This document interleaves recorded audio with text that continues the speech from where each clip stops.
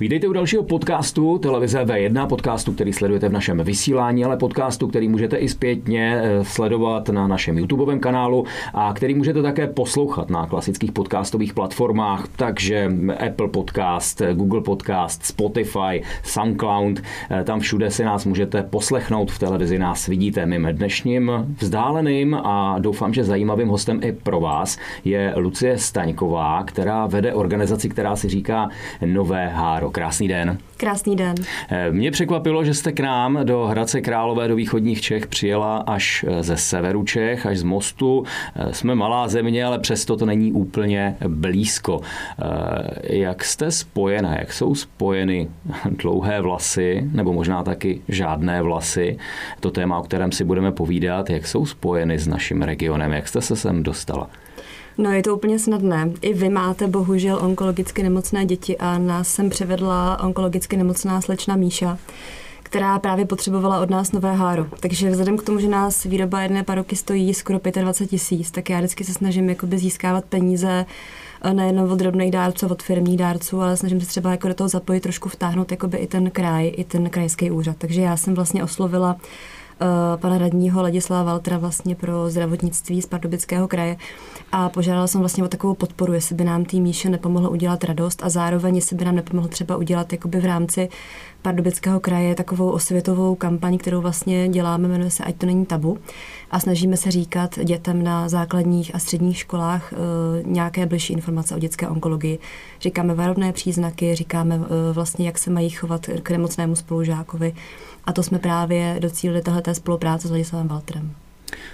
To jsme sice začali ze široka, představili jsme si, jak jste se dostala do regionu, ale pojďme divákům, posluchačům představit, jak jste se dostala k tomuto tématu. Nové Háro nemusí každému říkat úplně všechno, onkologické problémy asi řeknou téměř každému.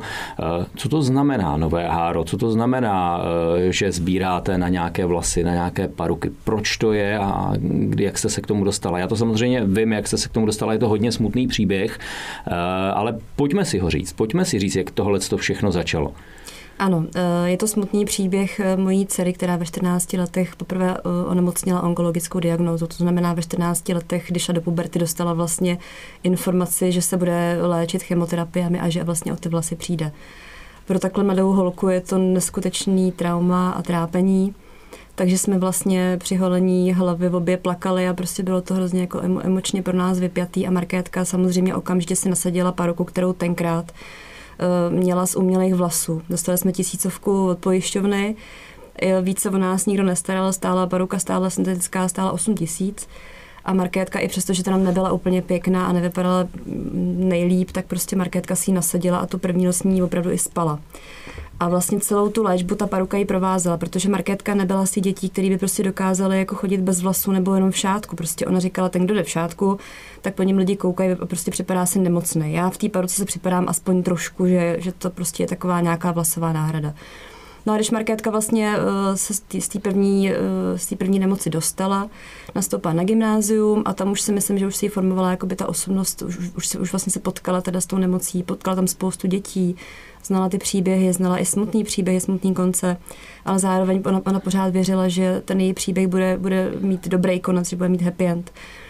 Což se bohužel nakonec nestalo, ale Markétka prostě věřila a chtěla pomáhat v rámci nějaký neziskovky stejně postiženým, stejně nemocným dětem. Takže ve svých 18 letech, když se jí nemoc po třetí vrátila, protože se jí vrátila vlastně po 2 letech, pak znova se jí vrátila po třetí, tak Markétka už měla úplně jasný obrys toho, že založí neziskovku.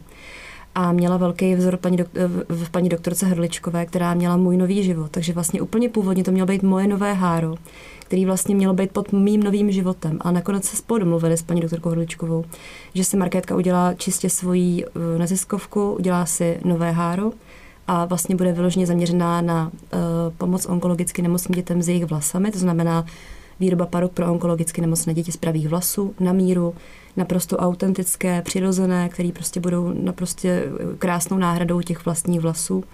A zároveň chtěla dělat i takovou osvětovou kampaň, která vlastně by trošku přiblížila lidem a dětem takový ten svět těch onkologicky léčených dětí, protože skutečně je to u nás neskutečně tabuizované téma. a málo kdo si uvědomí, že to jsou pořád ty stejné děti, akorát prostě zrovna v tu chvilku jako neprožívají hezký období, ale uzdraví se z 90%, téměř se uzdraví, vrátí se do té společnosti, ale to trauma, který potom prožijou tím, že kamarádi se jich bojí a že neví, jak s nimi mají mluvit, to se nesou celý život. Takže Markétka chtěla změnit tyhle ty dvě hlavní témata. Chtěla změnit náhled na onkologicky nemocní děti a chtěla jim darovat jejich nové háro zdarma z pravých vlasů přímo na míru těm dětem. Dařilo se jí to? Markétka založila nové háro v roce 2017 na podzem, ale to už sama byla hodně nemocná. V roce 2017 stihla odmaturovat, nastoupila nám na vysokou školu v říjnu. V říjnu také založila oficiálně, byl zapsaný spolek Nové háro do spolkového rejstříku, ale Markétka bohužel v lednu 2018 zemřela. Takže vlastně nám tedy nechala takovou rozdělanou práci a my jsme věděli, že musíme pokračovat. Že prostě to Markétky poselství a ten její nápad a to, že chtěla pomáhat, musí žít dál.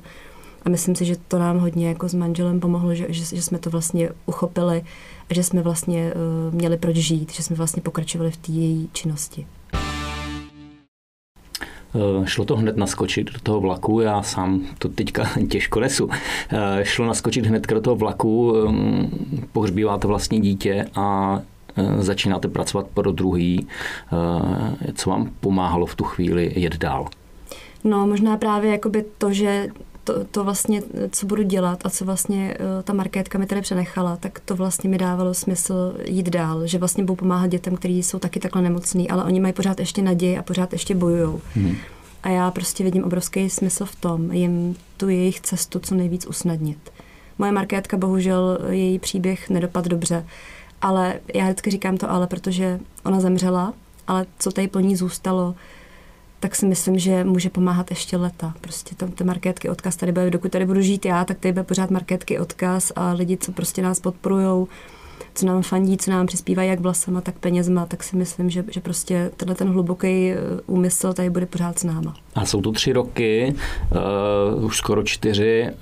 Jak se to daří teď? Nastartovali jste nějaké know-how? Chápou to lidé? Mají k tomu jiný přístup?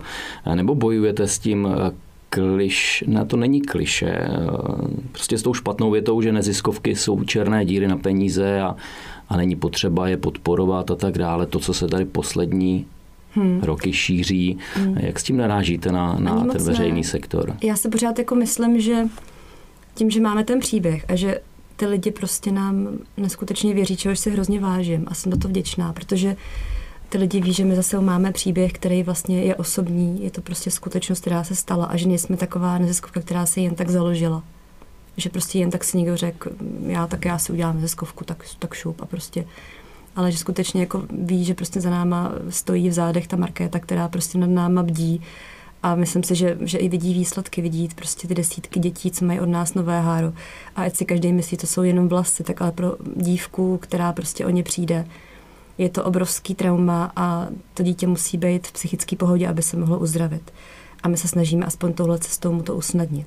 Pojďme si říct, když to dítě, ta dívka, ale může to být chlapec, může to být kdokoliv, zjistí, že je onkologicky nemocný a tohle to třeba slyší. Jak má postupovat, co má dělat, aby se třeba dostal k vám, nebo aby se nestyděl, nebál se? Jak vzniká taková spolupráce mezi vámi a takovým člověkem? Jak vzniká taková paruka? Jaký to je proces? Máme vlastně na stránkách www.noveháro takový online formulář, kde se vlastně může zaregistrovat, poslat nám vlastně žádost. Žádost vlastně potom přebírám já, zkontaktuju toho rodiče, většinou to bývá maminka nebo tatínek, který nás osloví, že potřebují pro své dítko paruku. Já jim zavolám, domluvím se s nima schůzku, kdy vlastně přijedu za nima, změřím jim hlavičku těm dětem nebo tomu dítěti změřím hlavičku. Domluvíme se na odstínu vlasů, dílce, vlnitosti. Většinou chci vidět nějaké fotky starý, kde ještě mělo dítě vlasy, aby se měla takovou představu, jak by měla ta paruka vypadat, na jakou stranu pěšinku, nebo jestli krátkou ofinu, mikátko. Máme jakoby různý, prostě to dítě si může vlastně víceméně hrát. My jako jim třeba i nabízíme možnost, že třeba pokud jsou blondětý a chtějí vyzkoušet třeba černý vlasy nebo tmavý, tak mají prostě šanci. Zrovna jako formou té paruky si prostě udělat něco pankáčského v uvozovkách. Takže na jedné straně je vůle těch lidí, na druhé straně ten formulář, kterým to musí vyplnit, ale pak tam jsou dva rozhodující faktory a to jsou peníze a to jsou ty samotné vlasy. Kolik taková paruka stojí, jak dlouho se připravuje, jak dlouho se vyrábí? Paruka se vyrábí zhruba ten měsíc, záleží podle toho, kolik má náš partnerský salon vlásenkářský práce, ale je to 3 týdny až měsíc se vyrábí paruka a cena vlastně pro nás, faktura, kterou platíme, tak je v rozmezí 23 500 až 25 000, někdy je malinko víc, záleží na velikosti čepičky, dílce vlasu a tak podobně. Z vlasy není žádný problém, máme spoustu laskavých dárců vlasů a strašně moc lidí prostě v tom vidí takovej ten svůj smysl přispět a pomoct někomu znevýhodněnému, takže často se nám lidi stříhají. Je to opravdu tak jednoduché darovat vlasy, ty vlasy nemusí mít nějaké parametry a prostě to, aby z toho ta paruka byla dobrá, aby konec konců, když to stojí takové peníze a má to dát nějaký impuls do života, tak aby to stálo za to, aby to tak taky vypadalo. No, musí samozřejmě splňovat určitý kritéria, nemůžou to být vlasy, které jsou poničený, které jsou prostě odbarvený melírem, nějaký takový ty výrazný odstín červený, modrý, žlutý, co nám občas lidi posílají, taky nevyužijeme. Prostě pořád říkáme, děláme paruky hlavně pro děti. Takže úplně nejlepší jsou paruky od dětí, teda vlasy od dětí, říkáme jako vlasy od dětí na paruky dětem je úplně ideální spojení. Ale stačí nám prostě minimální dílka je těch centimetrů alespoň 30. Čím delší, tím lepší. Většinou ty holčičky chtějí delší paruky, delší ty vlásky v těch parukách a nám vlastně nějakých 8 cm zabere zpracování, co znamená uchycení toho vlasu na tu vlasovou, vlastně jakoby na tu monturu, na kterou se poutkuje ten vlas. Takže centimetrů 30, přírodní barvy, vlnitý, ne kudrnatý, ne roztřepený, ne odbarvený a ne prostě zničený, takže to jsou takový ty hlavní kritéria. Zažíváte i ty příběhy toho stříhání těch vlasů, no, protože jasně. Pro mě jsou vlasy samozřejmě top a spousta lidí, kdo má dlouhé vlasy, tak to tak asi vnímají. Já sám jsem zažil stříhání vlasů pro takovéhle účely na rockovém koncertu. Před všemi ten mladík si tam nechal ostříhat a bylo to hrozně dojemný.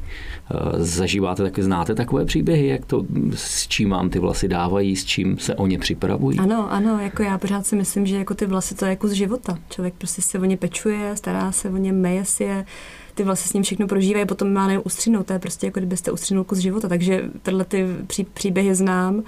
A taky jsme stříhali na nějakých rockových festivalech a ty chlapy, ty většinou jako fakt teda jako to je taky hodně emotivní, protože takový rocker, který vlastně nemůže potom tou hlavou mládit s těma vlasama, tak to prostě není rocker skoro, že jo. A říká se, že metal je v srdci, takže to je prostě... Je to tak. Znají se ti lidé, ti dárci někdy s těmi, komu ty vlasy darují, nebo je to anonymní záležitost a prostě darují vlasy a ať pomůžou, už jste takový prostředník jenom vy a je to nezajímá, nebo tam existuje nějaká spojnice mezi těmi lidmi? No, my se snažíme všem dárcům, který vlastně nám darují vlasy, dát zpětnou vazbu při tom, když je vlastně zaevidujeme, dáme je do skladu, dáme jim evidenční číslo, máme vlastně takovou excelovskou tabulku, kde vlastně máme údaje o tom dárci, takže dostanou vlastně informaci o tom, když nám přijde na sklad, když se zaevidujou a potom vlastně druhá informace je, když se použijou. To znamená, dostanou informaci v tom smyslu, dobrý den, vaše vlasy byly použitý pro emičku, která byla předávána v květnu 2018 nebo 2019 nebo nějaký datum a potom se vlastně ten člověk může podívat jako na naše webové stránky nebo na Facebook, na sociální sítě, kde vlastně je fotka té paruky anebo toho dítěte. Takový to propojování, což třeba by jako leskdy jako dárci chtěli s tím dítětem samotným, moc často se to neděje, protože ta onkologická diagnóza je taková, že často třeba ani nechtějí se nechat moc vyfotit. A my jako na tom vyloženě netrváme. My se snažíme jako ctít to soukromí a to intimitu a pokud nechce se dítě fotit, tak prostě si fotíme paruku na figuríně. A vůbec jako to dítě nepotřebujeme k tomu, aby jsme ho zveřejňovali a už vůbec ne bez vlasů. Takže snažíme se zachovat intimitu a pokud dítě samo třeba projeví zájem, že by chtělo se s tím dárcem potkat, tak je propojíme, ale pokud jako nechce nebo to prostě jako se úplně nehodí, tak to neděláme. Jakou máte působnost? Já jsem říkal, že jste přijela ze severu Čech, přesto spolupracujete s východními Čechami, s Pardubickým krajem. Jakou máte působnost? Je to tak, když se někdo zeptá ze Znojma, jestli mu pomůžete, tak mu pomůžete, nebo řeknete, to už je mimo náš region, je to drahý, daleko a tak dále? Pomůžeme, přijedeme, měříme, vyrobíme, předáme a jsme rádi. Takže celostátní působnost. Ano, přesně tak. Já se možná vrátím k tomu těžkému. Znáte příběhy těch, kteří se ostříhají, dobře, ale znáte i příběhy těch, kteří ty vlasy potřebují. Jak vy to prožíváte, protože po každý přijdete k těžkému osudu, tam se nedá říct, že byste přijížděla k něčemu, k nějaké selánce, že by to mělo být veselé, tam to asi moc pro radost místa není. A musí to jít přes vás, přes nějaký filtr, který navíc má tu svoji životní zkušenost. A jak se s tímhle člověk srovnává? No, není to lehký. Není to lehký, protože já samozřejmě vidím v těch dětech tu svoji markétku, vidím ten průběh léčby, znám ty léky, ty chemoterapie, ty protokoly těch chemoterapií. A ty maminky většinou znají příběh Nového Hára, takže i ví, že já jsem ta, která tam měla onkologicky nemocnou dceru a jak to dopadlo. Takže kdy se mi třeba i svěřujou a chtějí znát můj názor, ale já tohle dělám hrozně ráda. Mně prostě vůbec tohle to nevadí. Já se snažím jim říct o svoji zkušenost, snažím se jim prostě říct, že prostě ta naděje vždycky umírá poslední a je pro mě hrozně krásný, třeba se potom ozvou, teď už máme třeba jako nějakou tu minulost, takže už třeba se ozývají třeba po roce od léčby a už mají svoje vlasy a takže jako strašně ráda potom v nich jako se jako dozvím, jak to s nima prostě je dál. Bohužel máme i ty smutné konce, bohužel tomu se teda v té onkologii nevyhneme. Ale tak to je. Každý dítě, který zemře a vím o tom, tak jdu na pohřeb, jdu se s ním rozloučit, mám tu potřebu tam být. Když třeba spoustu lidí mi říká, proč to děláš, když to po tobě nemůže nikdo chtít, ale já prostě to tak mám. Prostě cítím jakoby svoji vnitřní potřebu tam jít a jako rozloučit se s tím dítětem. Přichází otázky, proč? Proč já? Často. Velmi často přichází otázky, proč já, ale na to není odpověď. Osud, náhody neexistujou, těžko říct. A také to prostě je, člověk se musí snažit jako přijímat ty věci tak, jak jdou. Nezmění je. Ani kdyby se zbláznil, ani kdyby vyplakal moře slz a provzdychal 1000 dní, tak prostě to nezmění. Takže prostě jsem se naučila to brát tak, jak to je. A naopak jako ten svůj smutek přetavit do něčeho, co může někomu pomoct. Pomáhá to i těm rodičům, ta vaše zkušenost, přeci jenom to, že jste to prožila, ale zároveň jste to nedožila do toho happy endu, jak jste říkala. Je tam možnost jim pomoci, jim říct něco udělejte jinak, něco si prostě nastavte jinak, já jsem to zažila a vím, o čem mluvím. Určitě, jsem o tom přesvědčená. Pokud maminka chce se mnou být v kontaktu a i přesto, že třeba už cítí, že to její dítě taky na tom není už dobře, tak mám takovou jednu zkušenost. S tou maminkou jsem do teďka vlastně v kontaktu, její Anička zemřela loni v prosinci a provázela jsem jí celou tou léčbou, jsem říkala ty jednotlivé fáze, jak to prostě měla markétka a hlavně udělej tohle takhle, já jsem to udělala tenkrát blbě, musíš to udělat jinak. Takže vlastně i v té poslední fázi, ten poslední měsíc Aniččina života, jsem se snažila ji nasměrovat tak, aby to udělala správně, aby potom ona se s tím dokázala líp srovnat. Protože v tu chvíli, když vám odchází dítě, tak musíte hlavně udělat všechno tak, aby jste potom dokázali dál žít. Aby ta Anička nebo to dítě konkrétní, který umírá a odchází, aby se cítilo co možná nejlíp. To znamená, já jsem obrovský zastánce umírání doma, takže nás vlastně doprovází mobilní hospic a já to všem doporučuju. Je to takový těžký téma, ale já se prostě jsem o tom přesvědčená, že se o tom musí mluvit, že umírání doma má smysl jak pro toho umírajícího, tak pro toho pozůstalého. Takže já jsem jí doporučila tuhletu variantu. Ona mě poslechla a Anička zemřela krásně v uvozovkách historia, takhle se vůbec nazvat. A s Janou, s její maminkou prostě jsme v kontaktu a předáme další plány, jak pomáhá. Ta Anička taky měla nápady, takže teď snažíme ještě trošku jako to Nový Háro někam posunout, rozšířit tu naší pomoc. Máme nějaký takový plány, který vlastně motivovala nás tomu Anička její, takže... Je něco mezi nebem a zemí? Nevím, doufám. Věřím v to. Nemáte sny, které by vás spojovaly třeba s dcerou nebo s těmi dětmi? Často se mi zdá o dceři, o těch dětech, který odešli a kterým jsme pomohli, tak taky občas, ale samozřejmě ta moje dcera, ač je to vlastně, teď to budou 3 roky v lednu, tak pořád jako mám pocit, že tady je se mnou. Já si prostě myslím, že to, že tady ji nevidím hmotně, neznamená, že prostě ji nemůžu cítit u sebe. Tolik Nové Háro, tolik Lucie Staňková a tolik možná vaše další cesta, kde můžete pomáhat. Díky moc za návštěvu v našem studiu. Děkuji za pozvání.